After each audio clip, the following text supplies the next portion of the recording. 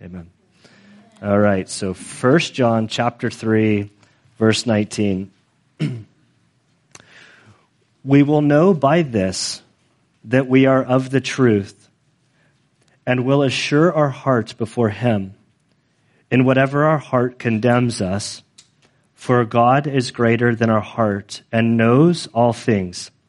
Beloved, if our heart does not condemn us, we have confidence before God. And whatever we ask, we receive from him, because we keep his commandments and do the things that are pleasing in his sight. This is his commandment, that we believe in the name of his Son, Jesus Christ, and love one another, just as he commanded us. The one who keeps his commandments abides in him, and he in him. We know by this that he abides in us, by the Spirit whom he has given us. And Father, we do thank you again for this day. We thank you for your word. We ask that you would lead us now, and it's in Christ's good name I pray. Amen. So I don't normally do a show of hands, but I just kind of want to know if I'm all alone here. How many of you struggle with like a sensitive conscience? Like, is there like at least a couple of us here? Like, I have a super sensitive conscience, super, like it's always been that way, like just a guilty conscience. Like if I, like from a little kid, if I did something and I realized I had like I would quickly like try to undo it. Or if I didn't, I would feel guilty. And so a few years ago, it was back in 2007, I found myself going through the interview process with the sheriff's department as a chaplain. And one of the steps along the way is you have to take this voice stress test. And so this is not, lie detector tests are, I think, made for people with guilty consciences. And so then they totally stacked the deck. They put me in this gray room. Everything was gray. The walls were gray. The table was gray. Everything was gray.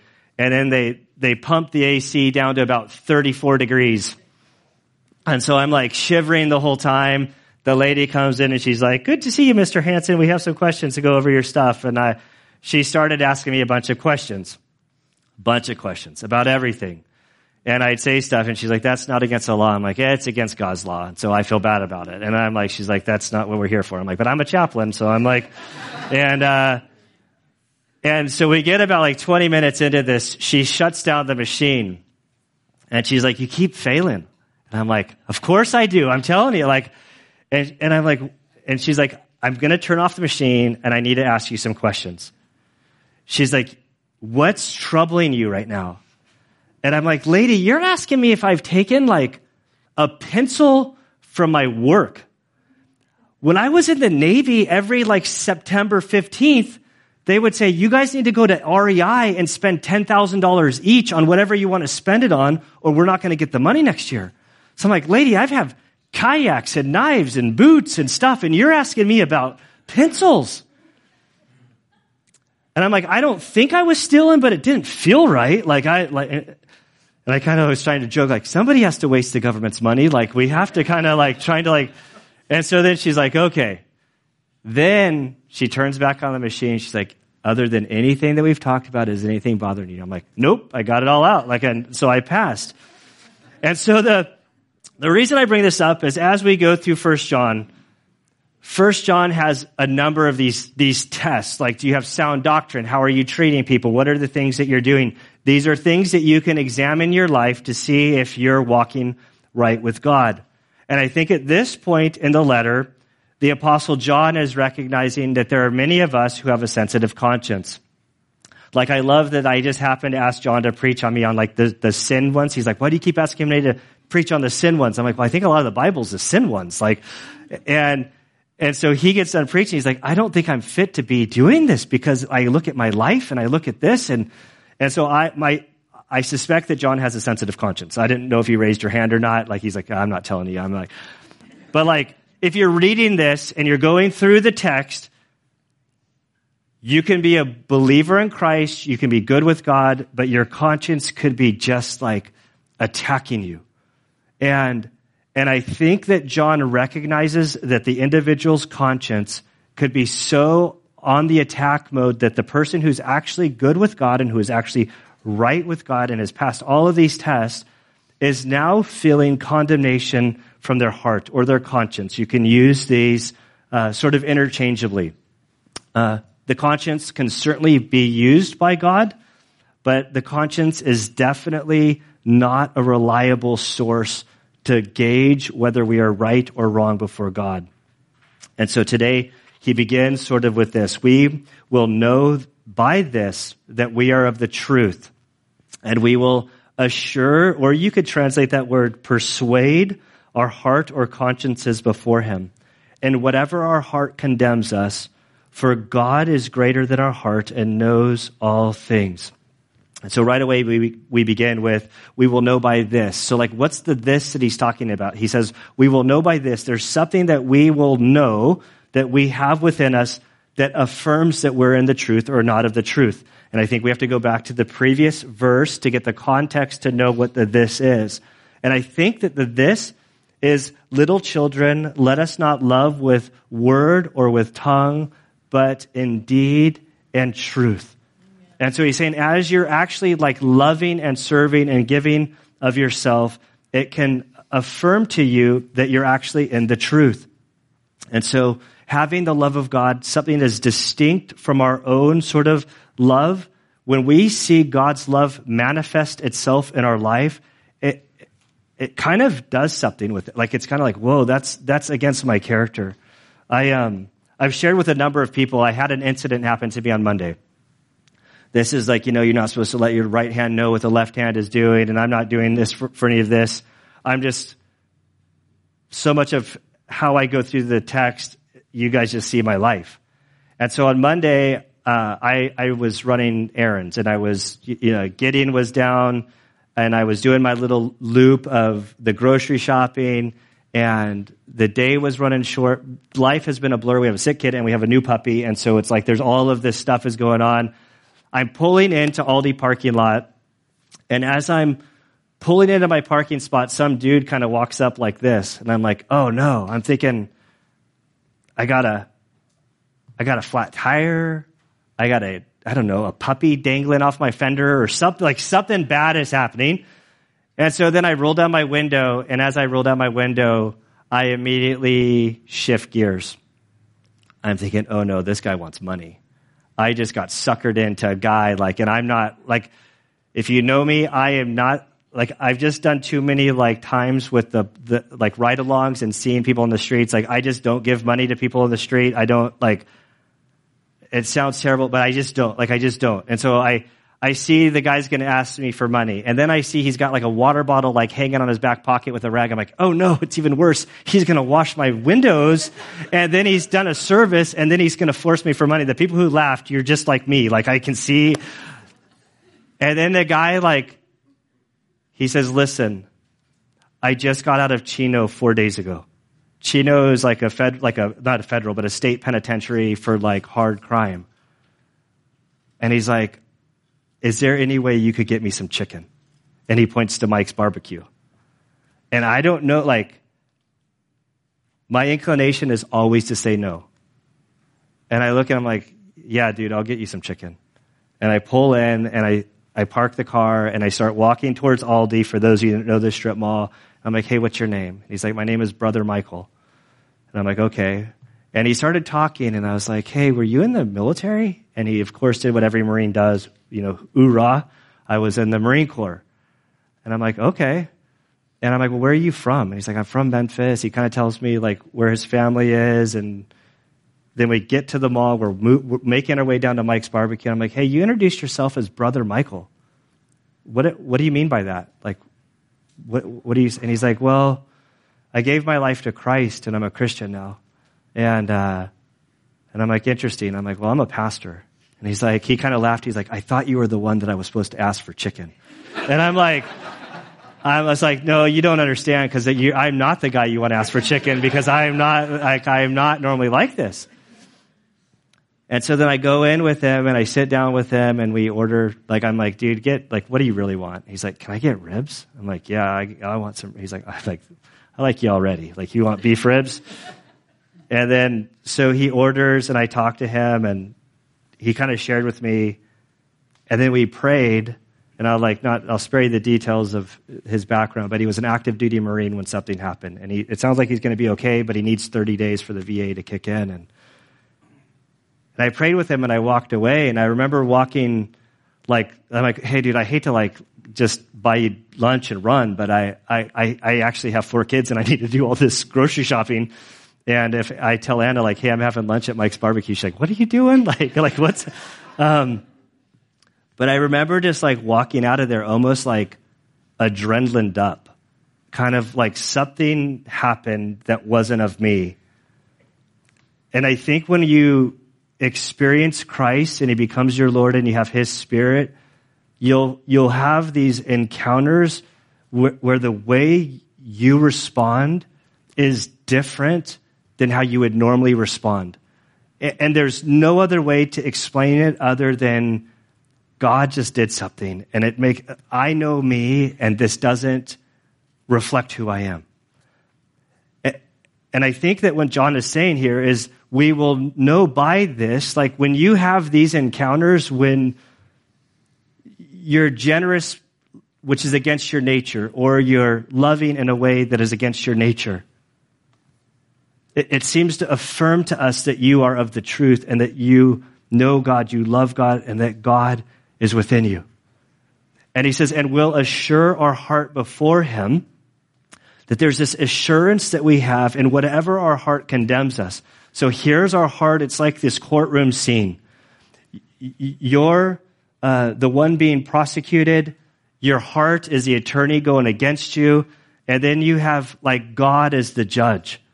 And so our heart within us is condemning us, saying, you're wrong, you've done all these sins, God will never love you, he'll never forgive you for this. Or remember all of those times, certainly God missed that one thing that you did, and you're still condemned for that. And so there's this trial that's happening, and he recognizes this. And he says, for God is greater than our heart and knows all things. And I think before we get into this, that God is greater than our heart, I want to speak sort of about the heart, or what the Bible says about our conscience. Because certainly our conscience can be a good guide. It can be the thing that you kind of step off course and the Holy Spirit uses it to zap you to say, hey, that's wrong. You need to not do that. And you come back over here. And it, in an ideal situation, the conscience is used sort of in conjunction with God's Spirit. And it's a beautiful thing and can really help us to live our lives in a way that's pleasing to God. However, our conscience is not reliable at all. I'm not going to read all of these verses, but in Romans chapter 2, verse 15, Paul talks about to the person apart from God that within humanity, it's like the law of God is written in their hearts. And through this, this ultimate sense of what's right and wrong, it's within a person, and we see it within their conscience. And he says their conscience bearing witness to their thoughts, alternately accusing or defending them. And so you're kind of living your life, and your conscience is either saying, attaboy, or you really screwed up there. Attaboy, oh, you did wrong there. Constantly going back and forth, sort of either affirming your position or accusing you. And then in 1 Corinthians chapter 8, this longer section, we see that a conscience is unreliable, or it can be misaligned, I think is probably the better phrase. And so in 1 Corinthians, Paul is talking to 2 believers. One is a Gentile believer, the other is a Jewish believer. They've come to Christ, but they have 2 different backgrounds. For the Jewish individual, when they would go to the meat market, they would pay for the more expensive meat because in their minds, it was pure, it was undefiled, nothing had been done to it spiritually that was wrong. To the Gentile person, they're like, hey, this is 75% off. And the reason, just because it was sacrificed to some idol, idols aren't a big deal. They're not real. And so you're getting the same cut of meat, except it just got slaughtered at the altar of the pagan god. And now we have it for free. And so in this whole scenario, Paul is saying we want to be sensitive. The stronger one, the stronger individual in this example is the individual who is okay eating this meat at a fraction of the price, who I would be in that category.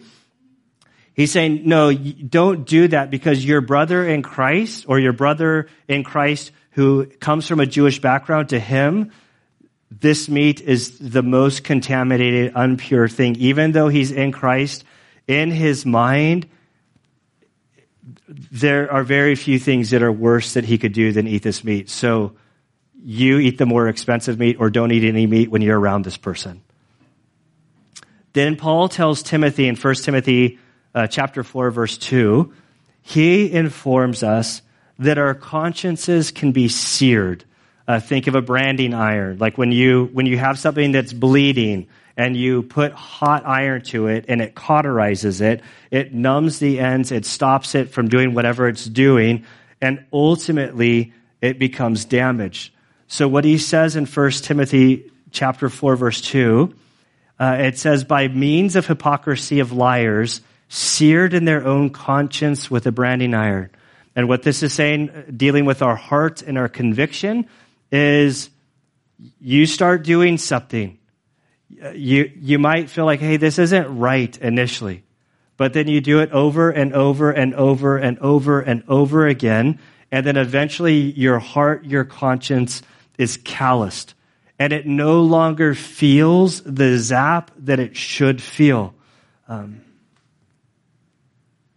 There's a whole lot of things that we could sort of go and expand on this. But it's very easy to violate your conscience. Super hard to do something for the first time. The second time's a little bit easier. The third time, a little bit more easy. By the time you've done it 10 times, it's like you no longer feel what you should feel. And then the author of Hebrews in chapter 10, verse 22, which we'll look at later today, is we're told that our consciences through the blood of Christ can be cleansed and sort of restored into new sensitivity. And the point of all of this, and I think what the apostle John is saying here, is that when we stand before God or we go about our lives with Christ, we cannot count or rely upon our consciences to be correct or accurate. They're not reliable guides. They should never be used alone.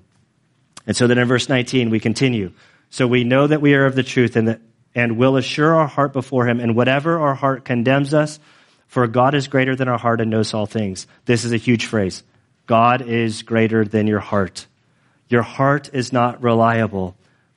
God is greater than your guilty conscience.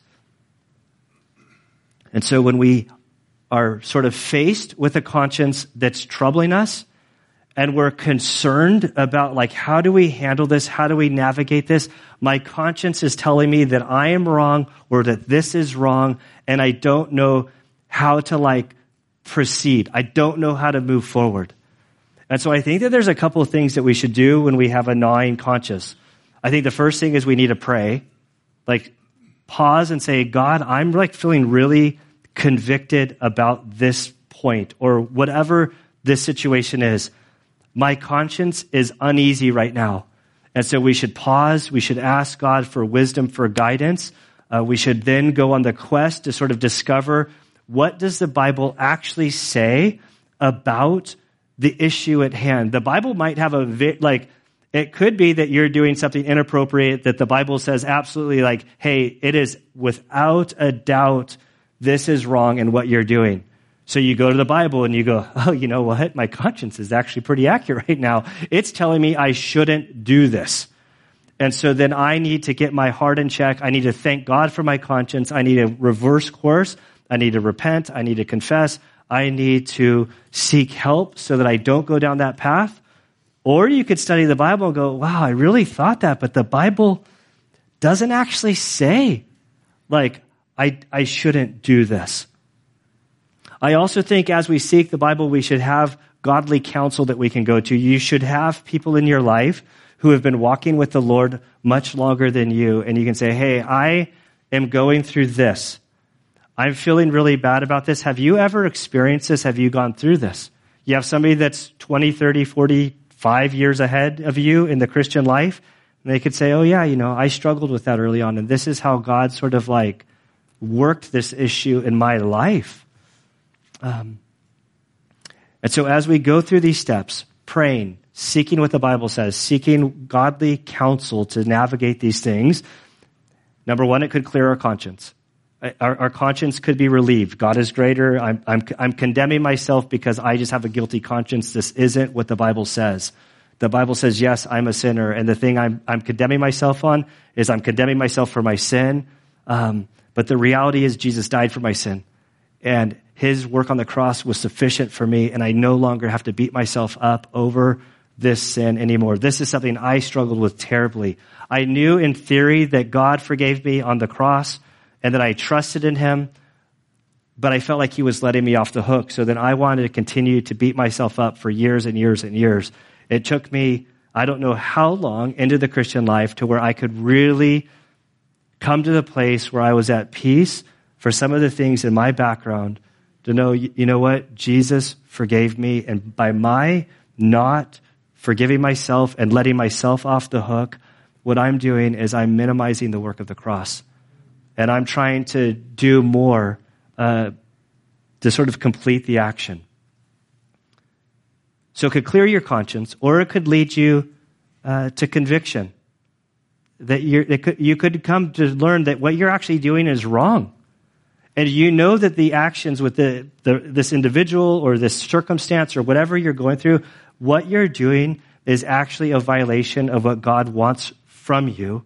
And the Holy Spirit is indeed convicting you, and you need to get right with God. You need to confess your sin. You need to repent. You need to seek help in order to break free from the bondage of whatever sin that it is that you're in.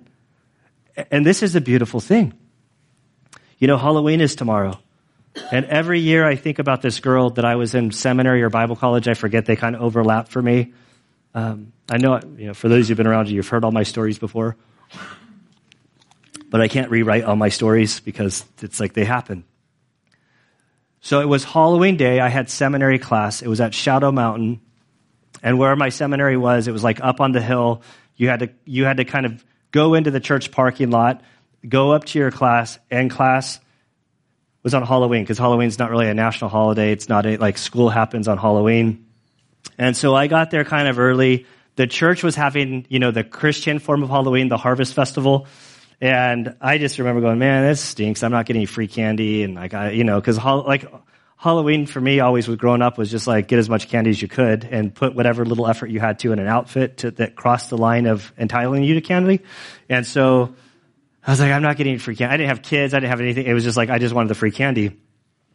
And so then I walk into the classroom, and there was only another student, this female, and she was distraught and totally like bawling in the corner, visibly shaken.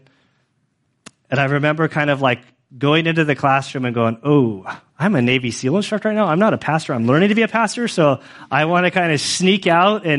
But she saw me, and so I'm kind of there, not knowing how to engage with her. And thankfully, this other dude who I like, this other guy, if I didn't go to church here, I would go to a Black Baptist church because I love that culture. And it was one of my buddies that had been a black pastor. Well, he was black. He was born black, but he was a Black Baptist pastor, and he'd been a pastor for many, many years. And so he walks in, and there's just like a way that they have to talk and the canter, and he goes up, puts his arm around her. He's like, what's going on, sister so-and-so? And I can't remember her name. And she's like, listen, I was a witch before I became a Christian. And do you understand the evil that happens on this holiday? And I'm going, yeah, you might get Milky Way. Like that to me was like the evil way that I could get a Milky Way, not a Snickers bar. And she's like, no. There's like horrific things happen. And I was like, I'm like to each their own. And then people were filing into class, and then the teacher came, and it became one of these teaching moments that, so much of seminary for me was not like the books were one thing, but it was like on the sidelines, these things that happened. And I remember the professor came in, a real old guy, and he's like, listen, the seminary stands on the Word of God. And for most people didn't come out of like witchcraft and doing things on Halloween. And so we're sensitive to what you're doing, and we're mindful of this, and we're going to honor your conscience. And so he kind of talked her through what the Bible said. Then he put a pause and said, nobody argue against what she's feeling. She's feeling what she's feeling. And then he went on to say, even if your conscience is off, you should be sensitive not to violate your conscience, to leave room for God then to adjust the person's conscience, because I don't know that I'm expressing this well enough, but you could feel this way, you could be wrong, your conscience could be wrong. And if you suddenly violate it, it has the same action of you getting used to violating your conscience. And he's what we want to do is to allow God to realign her conscience to his word, and so that her conscience begins to fire in the right way. And the reality is, the professor sort of ended with this. He's listen, the reality is Halloween is what Halloween is. And I don't know that we have a case to make against this girl saying Halloween isn't what it is. And I'm not here making a case against Halloween. I'm just sharing the story about this lady's conscience. It was huge for me. This was I never encountered a witch that Halloween was this sort of a big deal for. And how did I get here? How do we handle our gnawing conscience?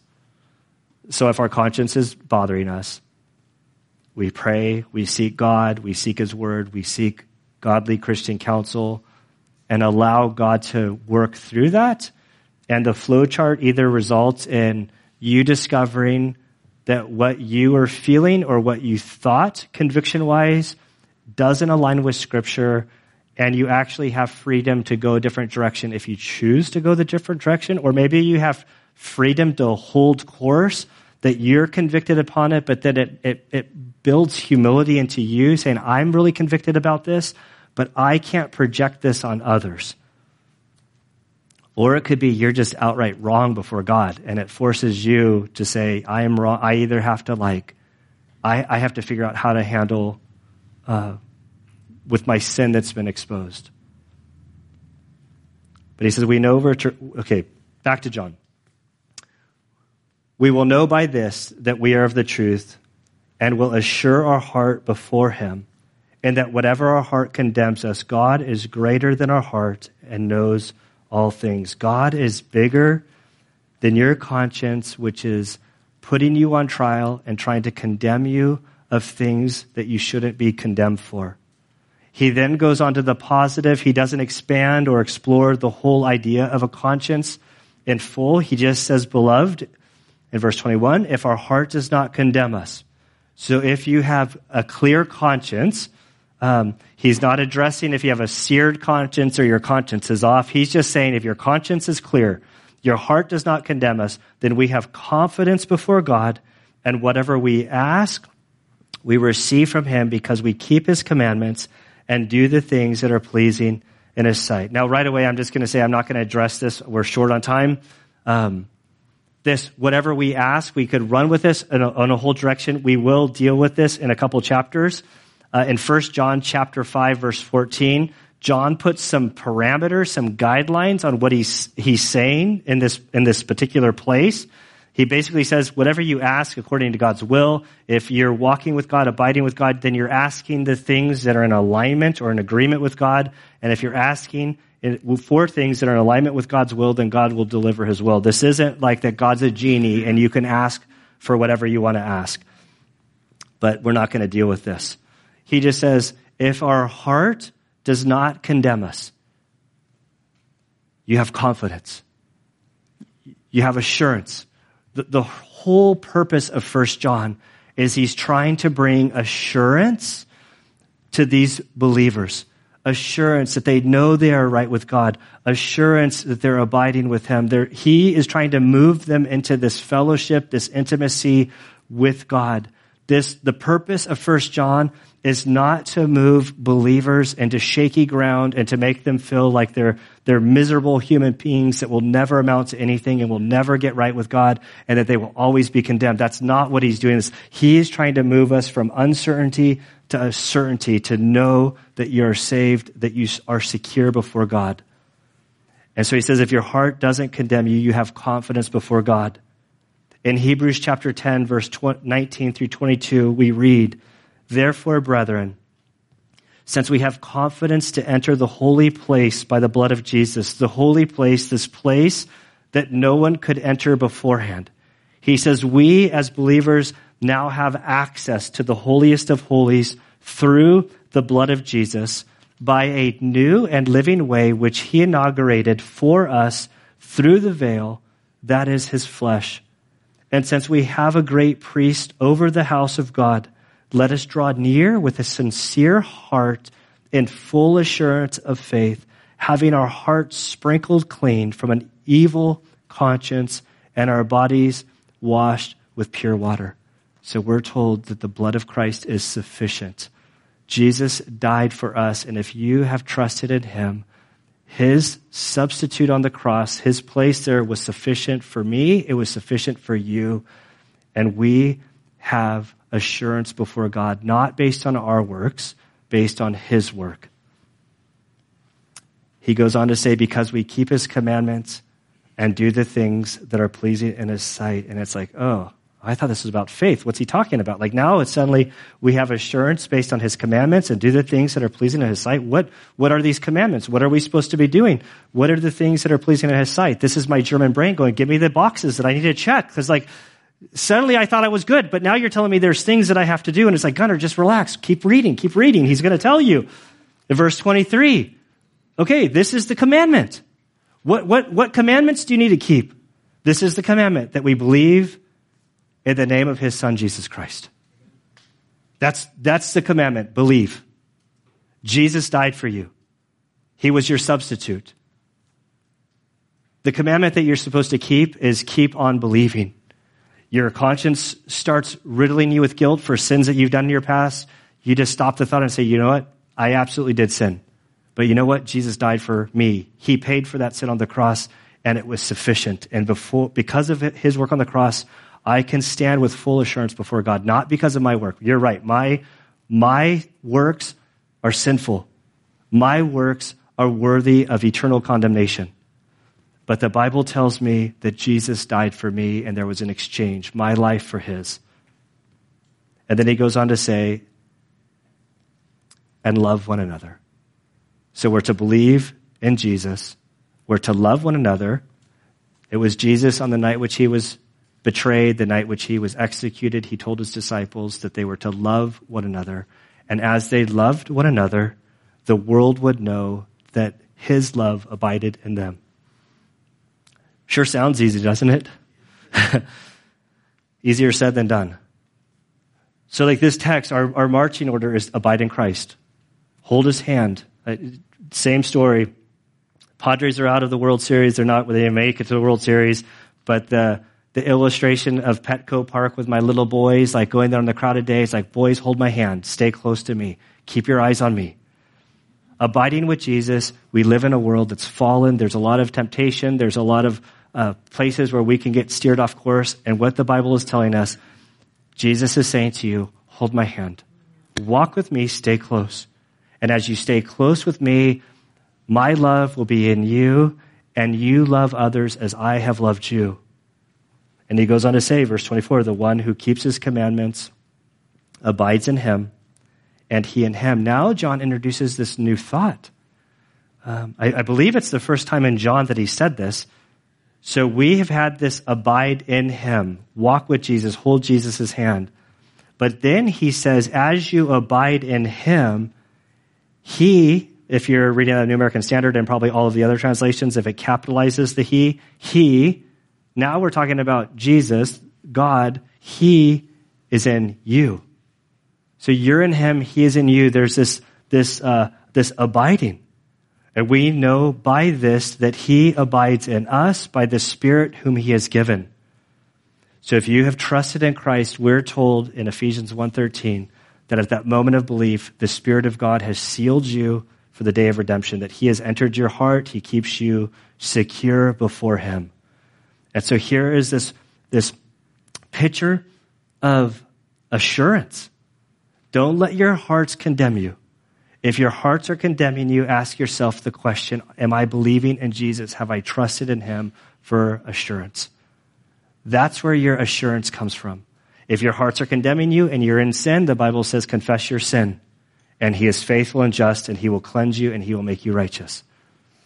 If your heart's condemning him and you can find no evidence from the scriptures through prayer, through talking to other Christians, that what you're actually feeling guilty of is actually like of anything that God says is not okay, then your confession is like, Lord, take this from me. Lord, help me to have a clear conscience. I am beating myself up over this thing which you are not beating me up over, and it's hindering my relationship with you. And so today we're going to conclude with taking the Lord's Supper. I think the guys are going to come forward. So we're in the second month of going to the old school communion. So I think they're going to head on up.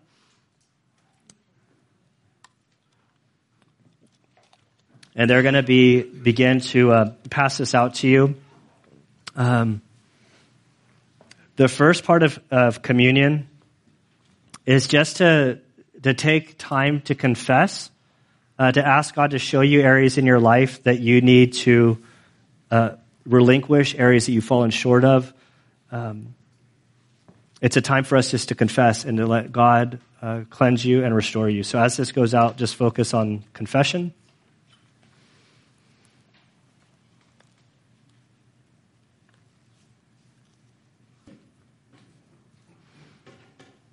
All right, so we have juice and a cracker, actual real juice and a real cracker, unlike the last 2 years. I believe that communion is like a reminder to us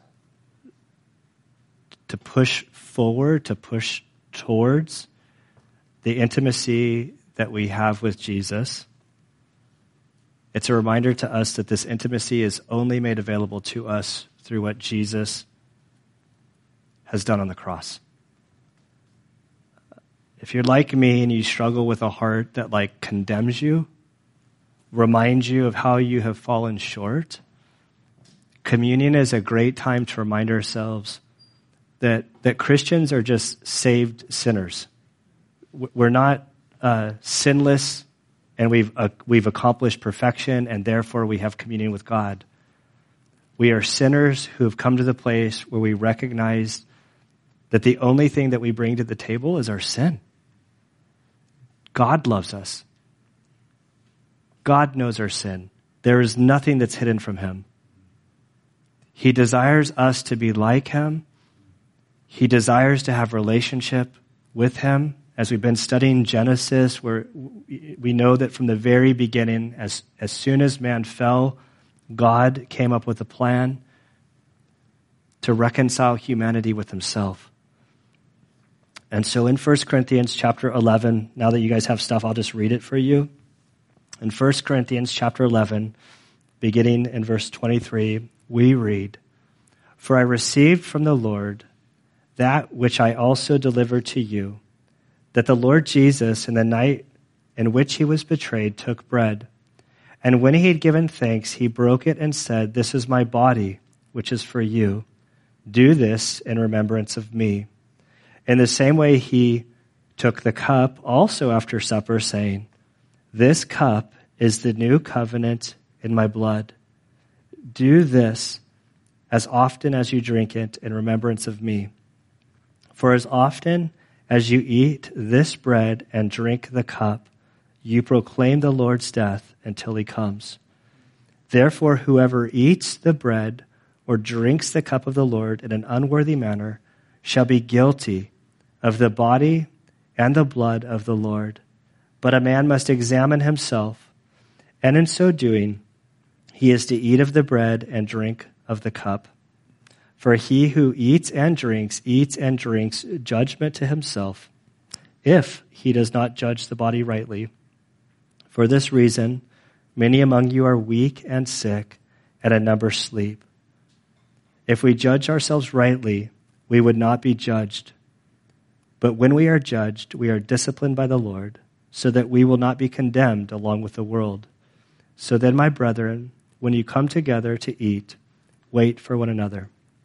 So I always take this backwards. Verses 27 through 33, it's sort of the first part. This is the time where we're told before we take communion that we're to bring ourselves before the Lord, we're to get right with him, we're acknowledging that our relationship with him isn't based on anything that we have done. It's solely based on what he has done. We recognize our continual problem of a sin nature and that we still fall short and miss the mark. And so we're told before we take communion that we're to confess, get right with God, acknowledge our shortfalls, and that we need him. And I think that's the key. Lord, I need you. Then the second part is found in verse 23 through 24, dealing with the elements. We have the broken cracker and the juice. This is to remind us of Jesus' body that was broken for us. It's symbolic of his body that was broken, the wounds that were inflicted on him that were due us for our sin, but he absorbed them in full.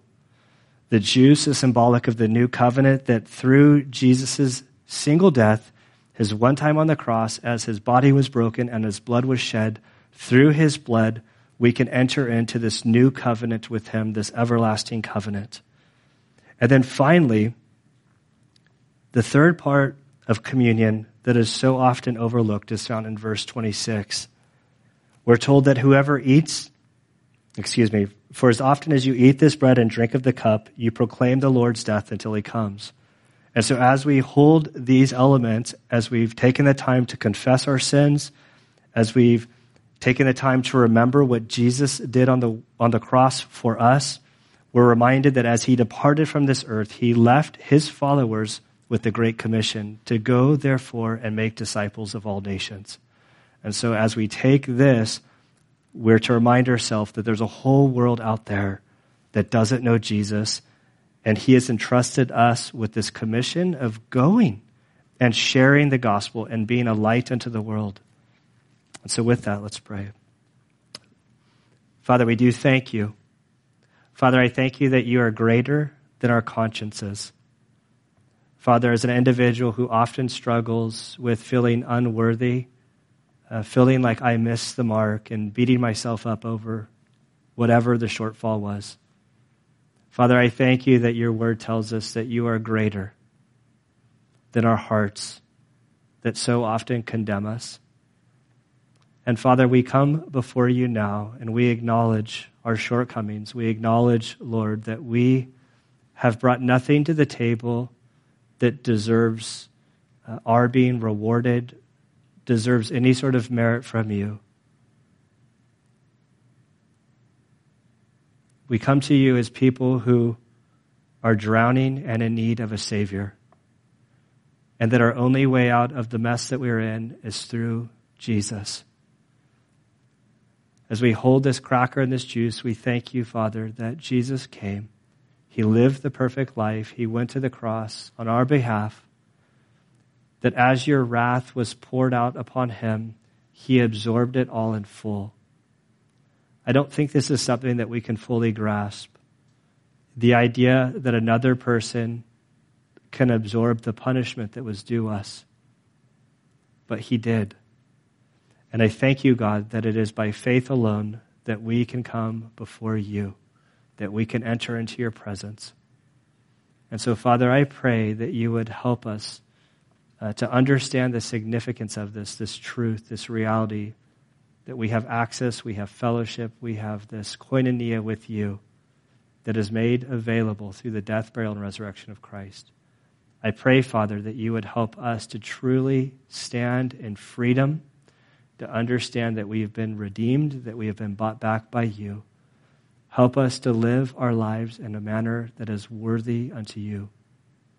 Father, we pray that as we take communion today, you would place your burden for this lost world upon our hearts, that we would have a desire to step out beyond our comfort zone, that we would live our lives in a way that prompts questions by those that know us, Lord, that we would be willing to share Christ, to share about the good news with our friends, with our family, with our coworkers, with those that we encounter. We love you, Father, and it's in Christ's good name I pray. Amen.